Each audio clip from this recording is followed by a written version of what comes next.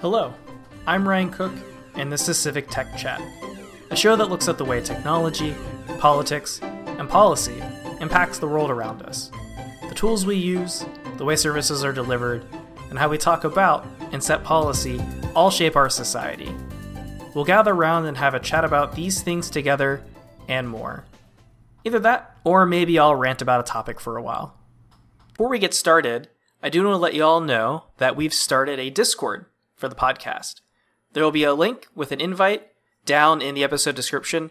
Do feel free to go check that out. It's a small community right now, but hoping to grow it. It's a great way to reach out to me and let me know things that you might want us to cover, or to just hang out and talk about civic tech.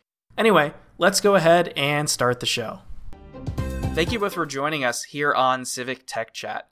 Could you introduce yourselves and tell us a bit about what you do?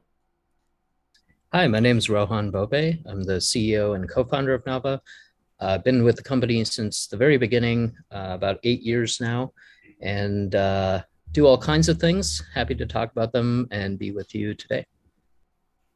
Yeah, hey, this is Sha Huang. I'm the COO here at Nava and also one of the co-founders. Crossing that 8-year line, and have worn a variety of hats through the years. But yeah, excited for this conversation today. For each of you, what would you say is your personal why? You know, that thing that drives you to get out of bed each morning and do what you do. That's a great question. For me, the thing that I come back to over the longer arc of Nava's work is I deeply believe that our public institutions need to be built for the digital age. And this is not only important, it is urgent. Technology is how policy value gets delivered to people, and our government needs to be capable of shipping value, shipping results, and outcomes effectively, fairly, transparently, quickly. And this needs to be true in the digital age. Many of these institutions were stood up as the country was industrializing after World War II. We are now in a different era. And I think this work, the consequences, both for doing this well and the consequences for not getting it right, are the thing that motivates me, because if we can get this right, I think democratic institutions are going to be in a much better position through this century and are going to be able to serve people with the challenges that are coming, not the challenges we have today, the challenges that are also coming. And if we don't get it right, a lot of the issues we see where trust in public institutions is low will just continue to erode and be exacerbated, which is not a cost that we can pay as society. So that is the thing that really drives me in my work at Nava. Yeah, plus wanting everything Rohan said, that kind of centers the why for me personally around, the kind of historic arc we're in about declining trust in public institutions and what the harms are, or what the cost is of that, what that costs the public, what that costs underserved populations, what that costs us in terms of our ability to act on the coming challenges that we're going to face at a systemic level. I think an additional lens I think about there, that's been pretty centering through the years, and as Nava has grown significantly as an organization, is being able to do right by the team that we have brought into these problems, into these spaces. Being able to, we talk a lot at Nava about leverage points, being able to be high leverage against some of the systemic, technical or structural or organizational or policy challenges that our institutions are facing, and being able to have a demonstrable progress, being able to make some of the outcomes inarguable, or make some of the kind of ways of working in a more modern or more human-centered or more resilient way, make those things feel irresistible or inevitable by the kind of momentum we've built or the outcomes we've been able to demonstrate along the way. I think those are things that really center me these days. I think Rohan and I have joked before that if we weren't doing Nava, that we would be trying to work on these problems anyways, like that the kind of challenges that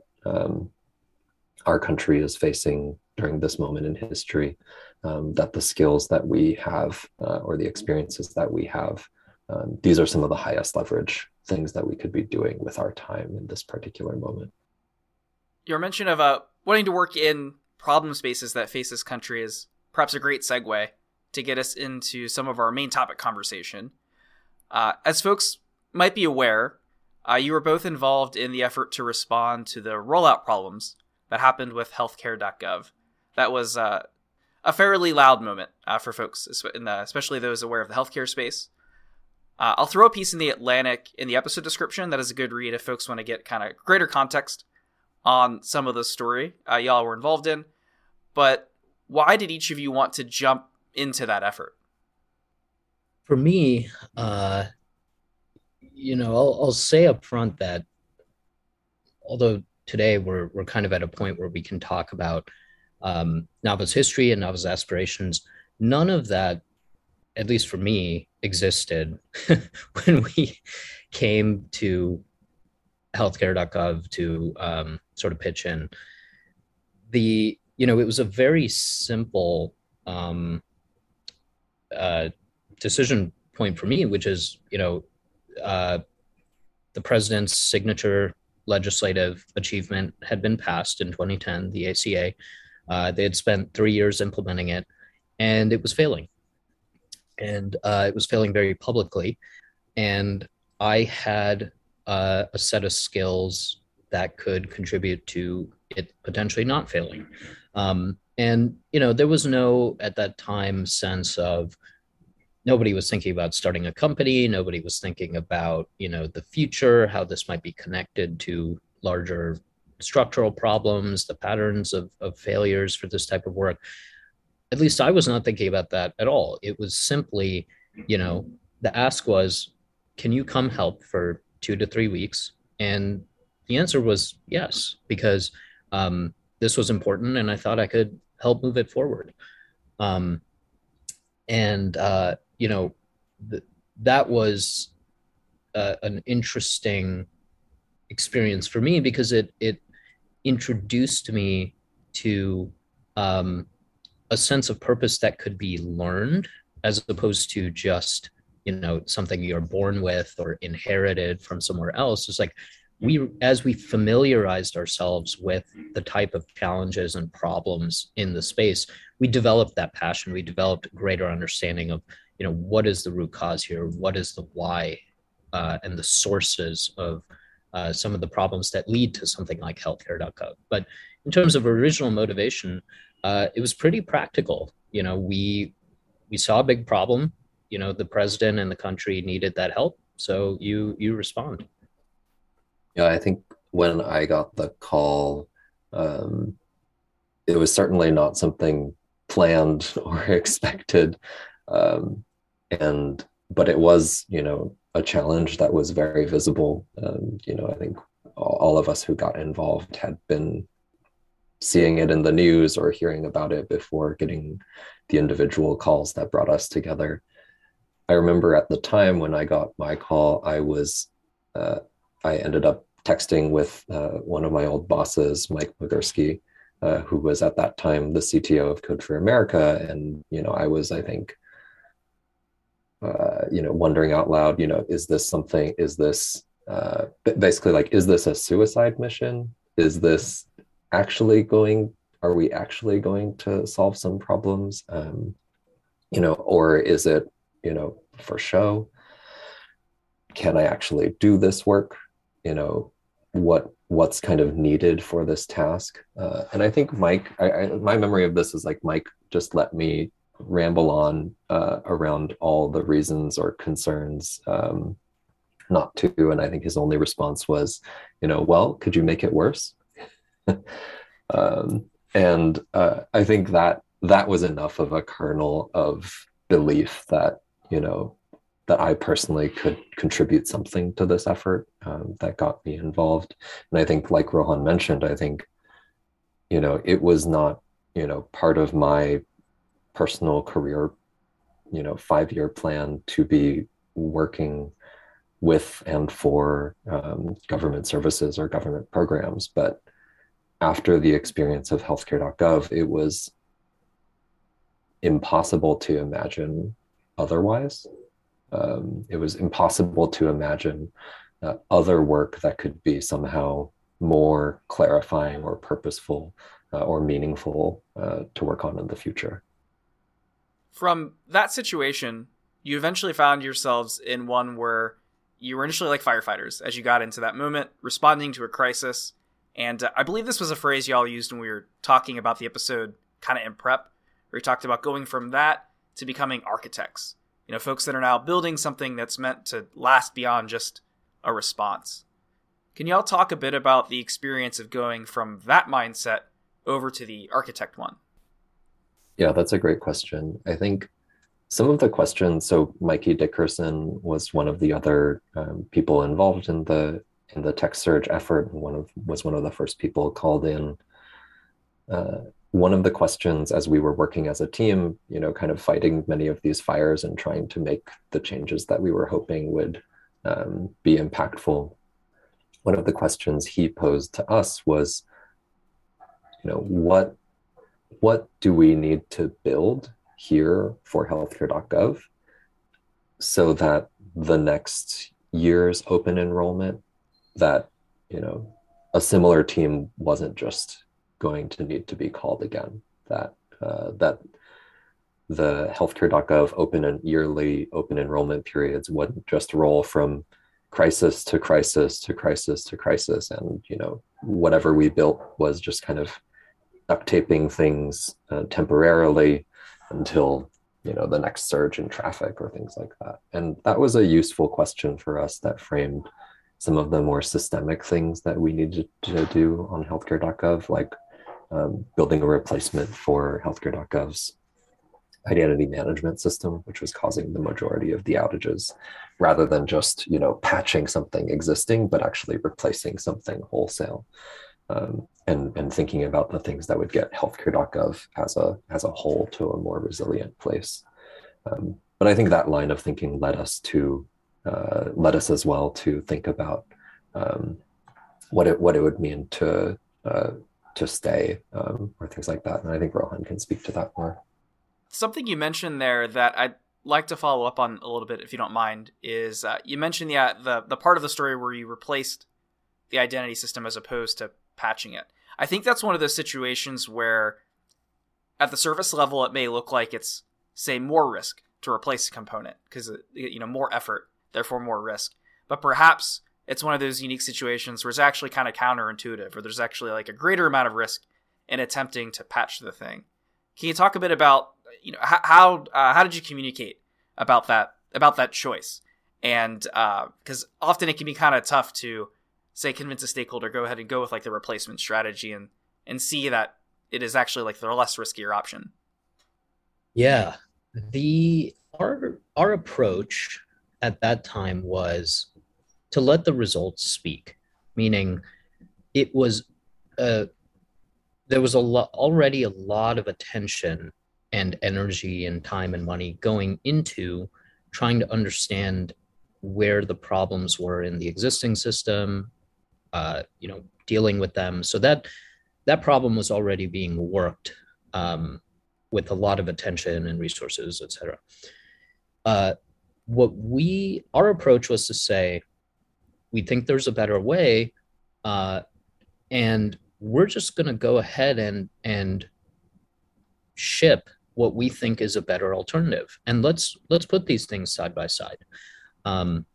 So over the course of, about approximately 6 months, depends how you measure it, but about 6 months with about 4 to 5 people, we built a replacement system that used the same APIs so that other systems that integrated with the identity management system wouldn't really have to change. They just have to point at different endpoints.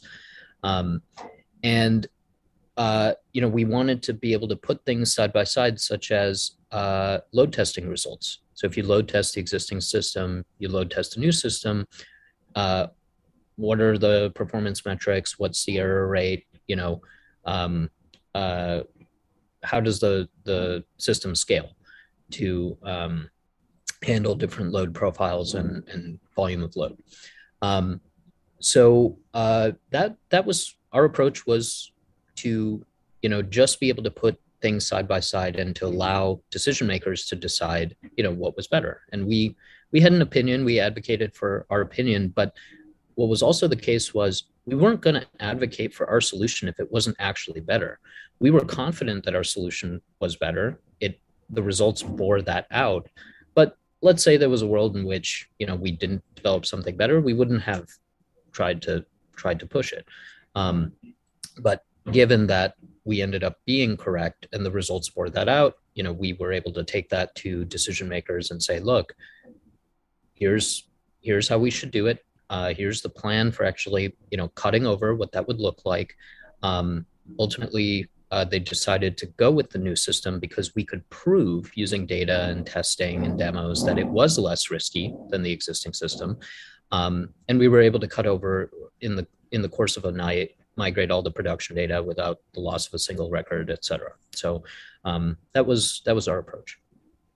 Keeping in the theme of making choices, toward the end of this process, I gather you've formed a company, one we've talked about a few times here.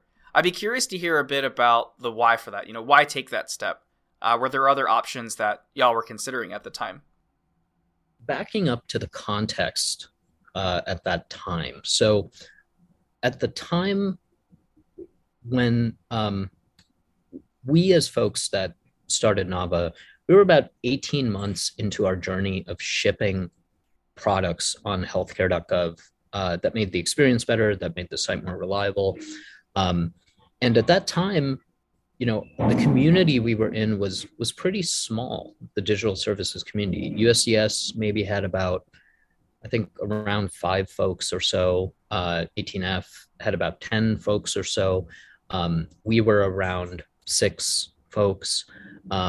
So it was a pretty small, set of people at that time. And what we saw was we saw momentum within the government on their being advocating for a better way to structure, manage, run technology projects. Folks like Mikey Dickerson, the founding team at USDS, the folks at 18F, they got it, and they were kind of running with what needed to change on the government side. What we saw as a unique contribution that we could make is, first of all, we as a team have a track record. We have 18 months of experience shipping high quality products in a government context, where we had to advocate, half of our work was advocating for our way of working, which is uncomfortable if you've never worked that way before, right? Not being able to say, here's what we're going to ship 6 months from now. So what we if we had conversations as a team to sit down and say, hey, what's the future here? We all clearly had a passion. We all sort of were bit by that purpose bug, and became kind of hooked on, just the idea that our skills could be applied to work that was far more meaningful than building, ad products in Silicon Valley, frankly. And the decision to start a company really came from the idea that if the government efforts that were ongoing at that time were successful, they would need to work with vendors who could work with them in good faith, who had the skills and the quality, and who could be trusted not to sort of just treat it like a stream of revenue, but to actually, um, do what was right for users, do what was right for the work, steward the agency's responsibility. We saw that being a sort of critical function that had to exist, but that didn't exist. When we looked around, nobody else was playing that role. So we thought, we are positioned, we have a track record of working together. We like working together. Let's fill that void that is going to be necessary, but is, nobody's orienting to that today. And then we can pair with the people on the government side to, ultimately drive the outcomes that we cared about. The organization is also unique in that it's a public benefit corporation. Can you all talk a bit about what that is for folks that might not be as familiar, and why you made the choice to use that structure? Yeah, that's a great question. We're a public benefit corporation, and we made that choice as we were talking about founding Nava, because the public benefit corporation designation was relatively new at that time in 2014, 2015.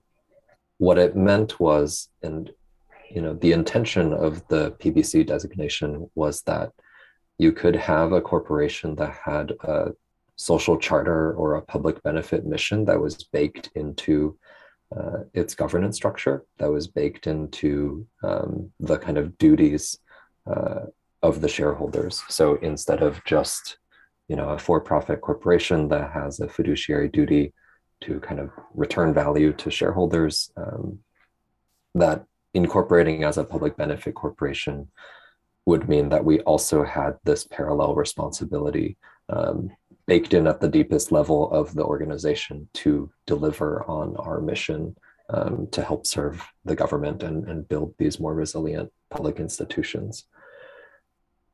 It was a strange decision for us to make at the time. Our lawyers didn't know what a public benefit corporation was. It's still, there are not many PBCs, but we felt like it was,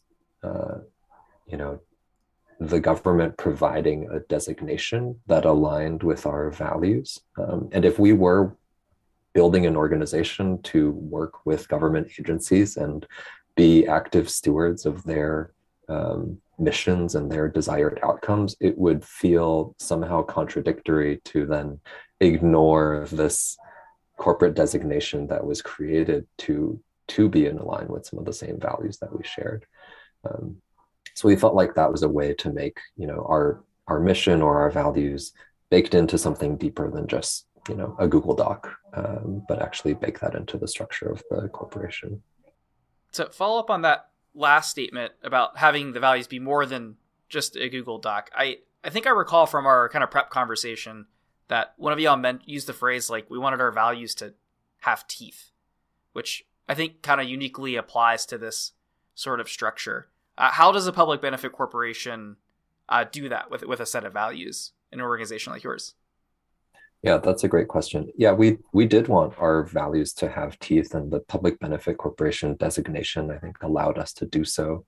To the other point, I think Rohan mentioned around the kind of vendor ecosystem, we did see some of the dark incentives or negative incentives of the ecosystem, pulling you towards, prioritizing, maximizing revenue or bidding on anything at all costs, under delivering for the government, or kind of not holding to some promises or commitments, or not aligning with the vision or mission of the agencies you were serving.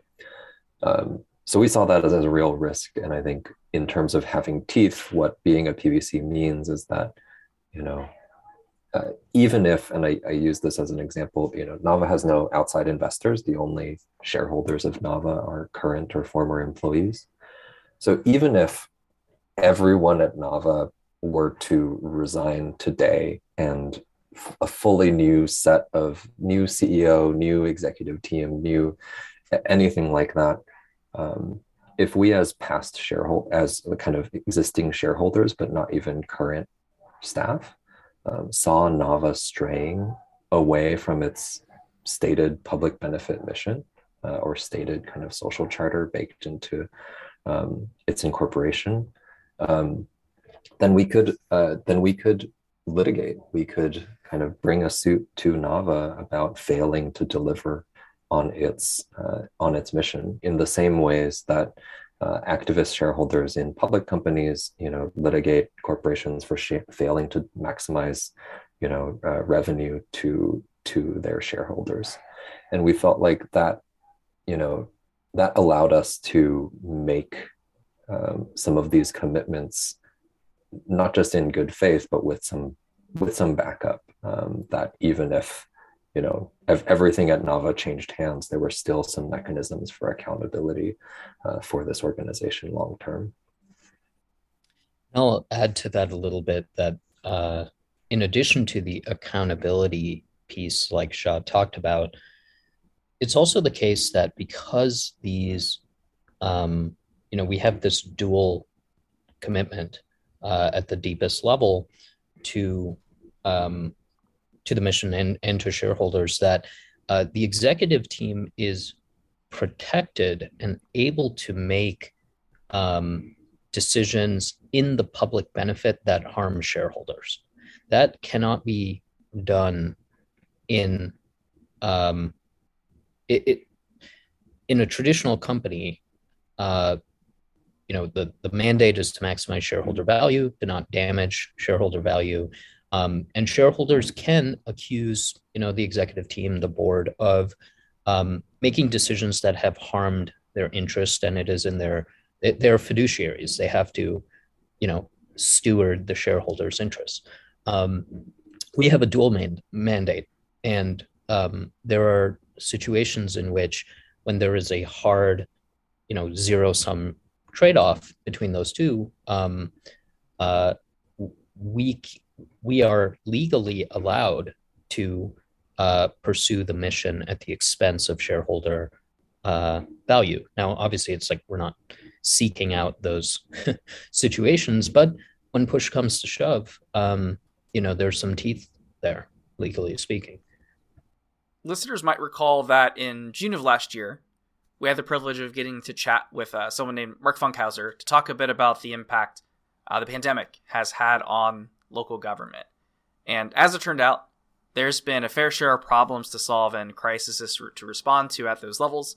I'll toss an episode link in the description for folks that want to dive into that context and come back. As an organization that's focused its energy on that space, how's the pandemic affected the work you've been doing with those government partners? I think part of our motivation to even operate at this level and work across multiple levels of government. We got our start in federal. Most of the companies sort of in our peer space purely operate federally. One of the reasons why we made a conscious decision before the pandemic to support government at different levels is there are critical programs, mission critical programs, that are run by state and local governments.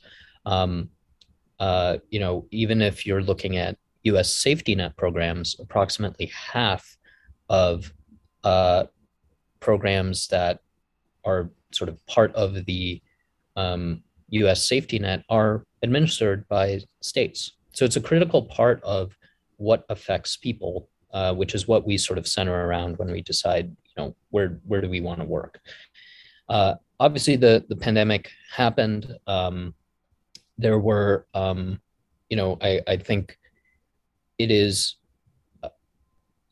telling that at exactly the moment in 2020, when unemployment in the country was at its highest rate since World War II, that you had the virtual simultaneous failing of about 54 unemployment insurance systems. These systems have had billions of dollars and decades of investment to put them in. They should have been in a position where they were ready to meet the moment. They were not. So I think that is, if you just take a big step back, part of our motivation for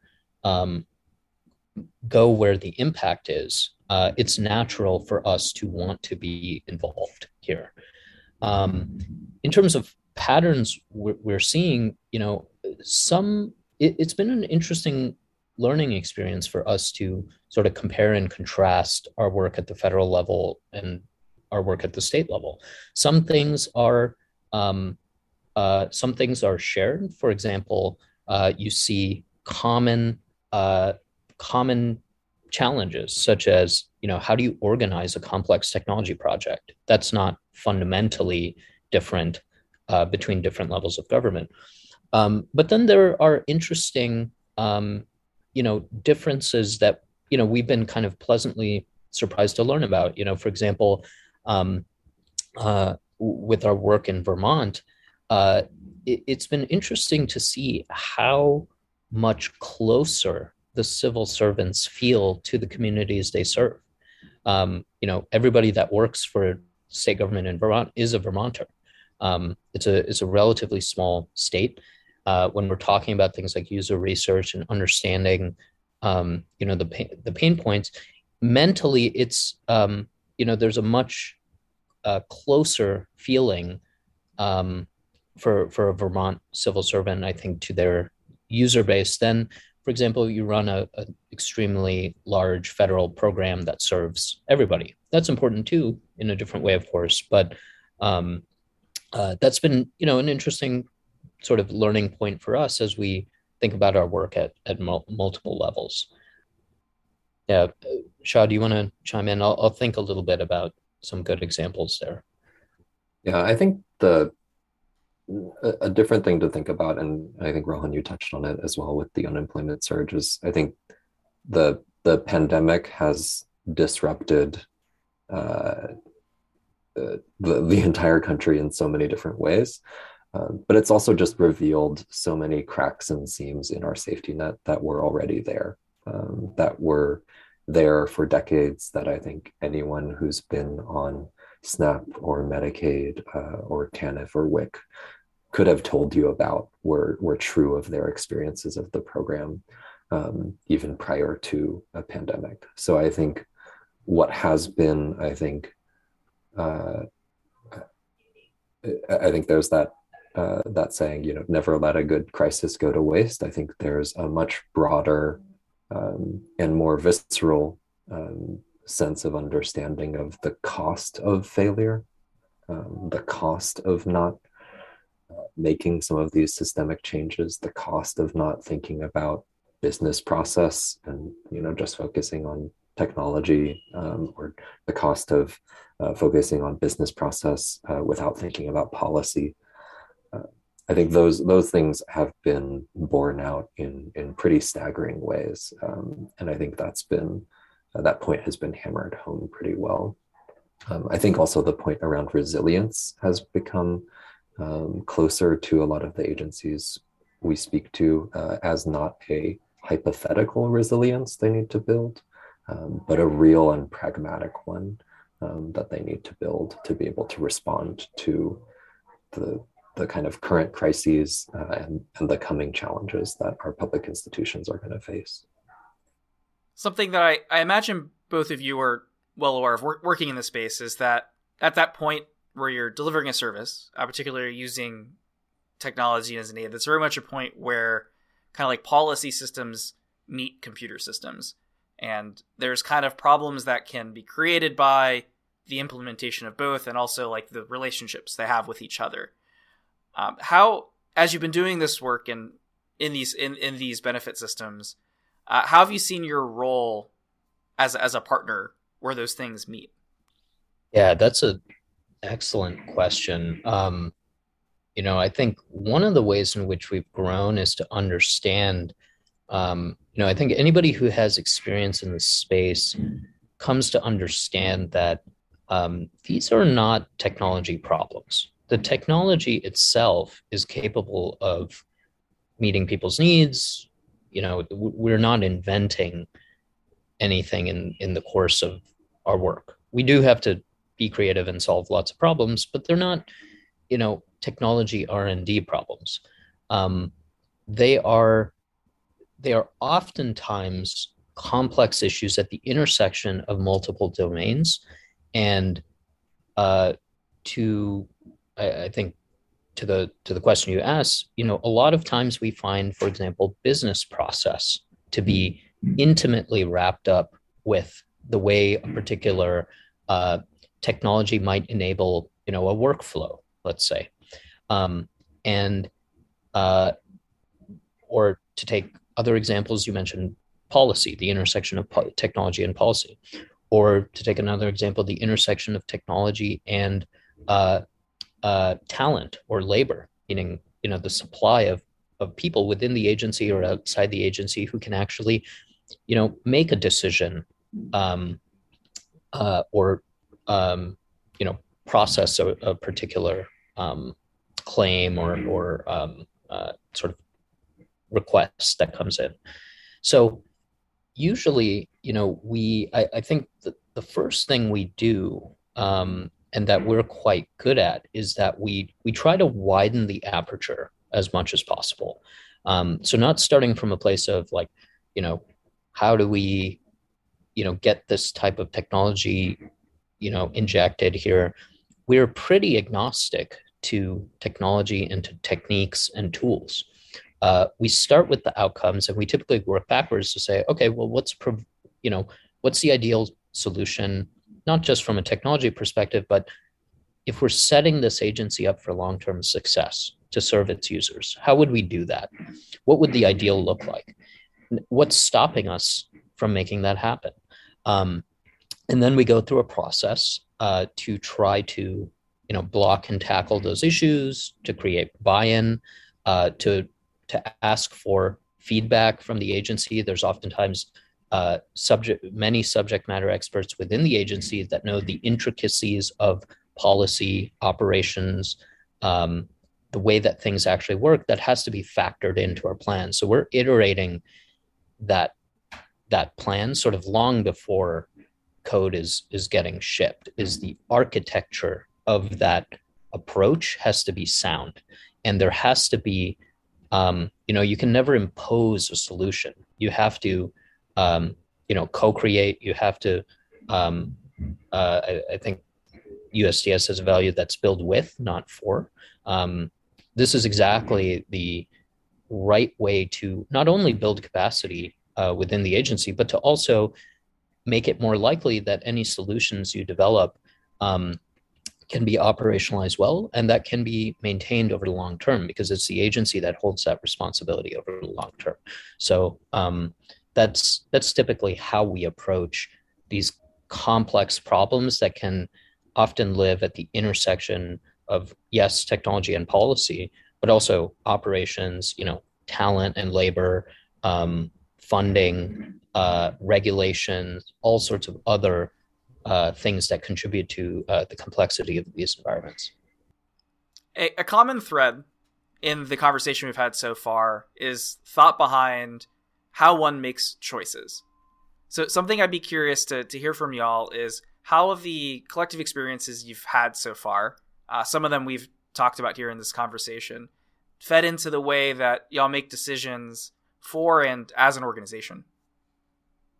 Yeah, I think that, it's on, there's two sides of that, of how we make decisions. It's like how we make decisions in building the organization and how do we structure it and set us up for success to deliver on our mission or make progress on it.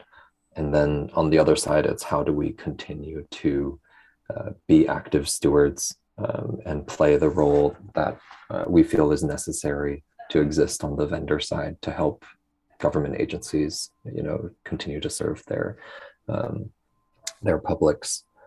On the organization building side, I think, one choice that I think Rohan and I were reminded of recently was a choice to actually not build something that we decided to make at Nava several years ago. That identity management system that Rohan mentioned earlier that we built to replace the existing identity management system on healthcare.gov. At some point, we also migrated Medicare.gov onto another instance of that same system, so that, that was serving almost 70 million user accounts across healthcare.gov and medicare.gov. At the time, login.gov had just gotten started. It was a small effort out of 18F, and there weren't as many kind of off-the-shelf products or products serving that space. ID.me had just started. There was a conversation we had at the time of whether or not Nava should build a product for, a SaaS product around identity management and resell it back to the government. And it was a strange kind of decision to sit with. And I think, there were many potential financial upsides of a decision like that, to Rohan's point earlier about, fiduciary responsibilities. But I think when we played that decision out, we felt like this was, I think, around 2016 or 2017, probably. When we played that decision out, we felt like if we built a SaaS product around identity management or identity proofing, sold it to government, we might be able to earn a ton in terms of profit. We might be able to solve a specific problem that the government was experiencing at the moment. But over the long term, I think Rohan, said to us, after thinking about it for a while, he said, over the long term, our interests and the government's interests would diverge. Over the long term, at some point, we would want to maximize lock-in to our product for the agencies that we had as customers. We would want to monetize the user data that we were accumulating on behalf of the government and reselling back to the government. And over the long term, our interest in building a kind of SaaS product along those lines and kind of privatizing this piece of government data would not align with the interests of the public. So we decided not to build that. We decided not to go down that direction. I think we could do that because we were a public benefit corporation. I think that made the answer easy rather than a conflicted one. And it's been, I think, pretty sobering actually to see some of the recent conversation around ID.me and IRS announcing that they're moving away from it, because in many ways it's played out almost exactly like we were afraid it would have if we had gone down a similar path. So I think that's a kind of choice in the negative. It's not something we chose to build. It's not something we chose to do with the organization. It's something we made a decision not to do several years ago. But I think that's been telling over the last few months, watching some of the concern and risks raised and conflicts of interest be raised, that I think have been that have helped us reflect on how we made that decision then, and what factors we were taking in, and how that has kind of played out in ways that that we were concerned might play out for Nava. That's on one side. I think in terms of choices we've made that have impacted our ability to make progress on the mission, something that we have learned and I think have made a choice around is we've started over the last couple of years hiring people with some of the policy and program experience, or with more policy or program experience on the actual programs that we're working with.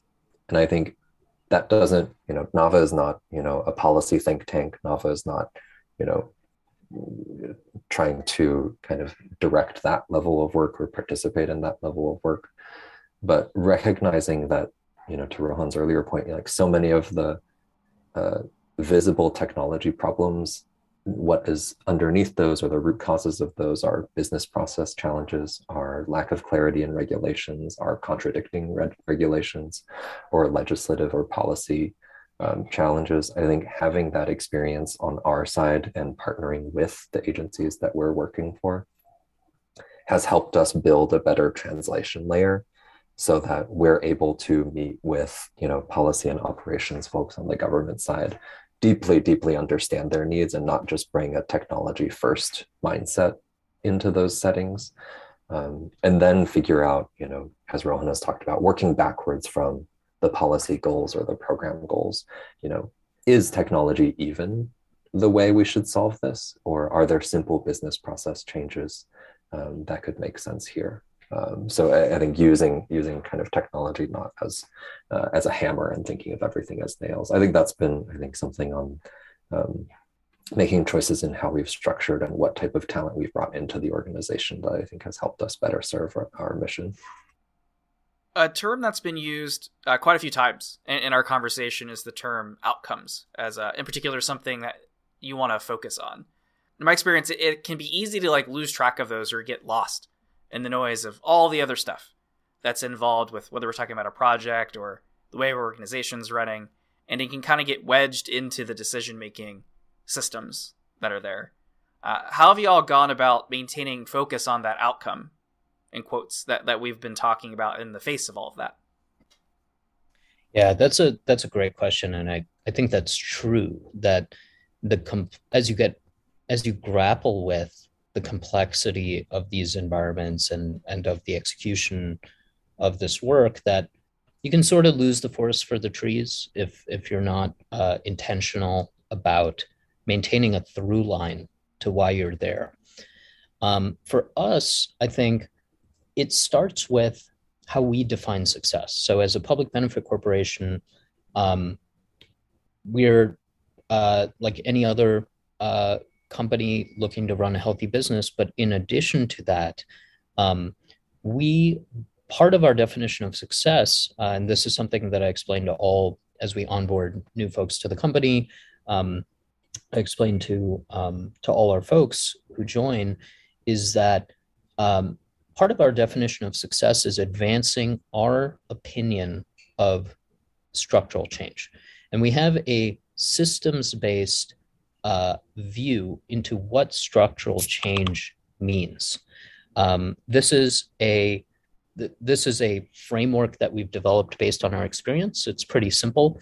It says that we transform service experiences to be fast, accessible, and simple. We transform program outcomes to be effective for their beneficiary population.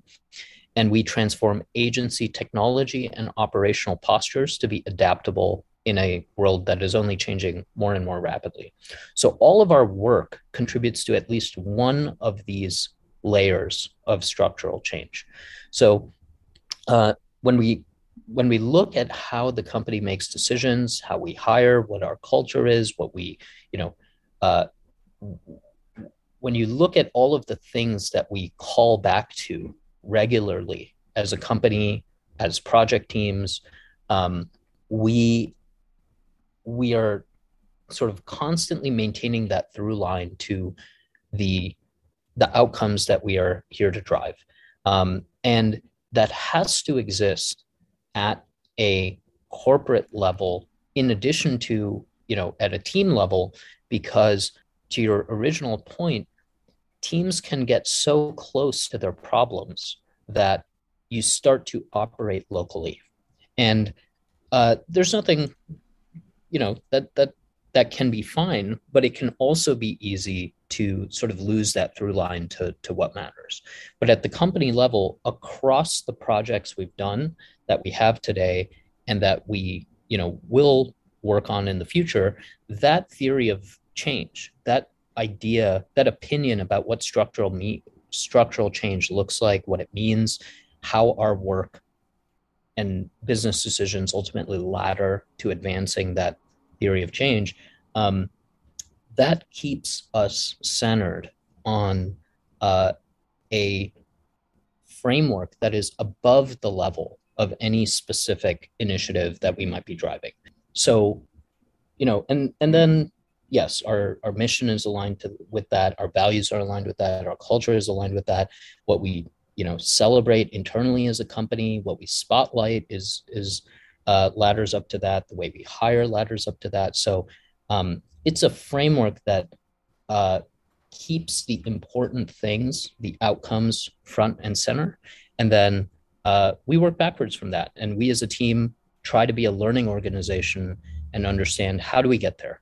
And that's, the work that we're all engaged in. I want to thank you both for taking the time to come on Civic Tech Chat today.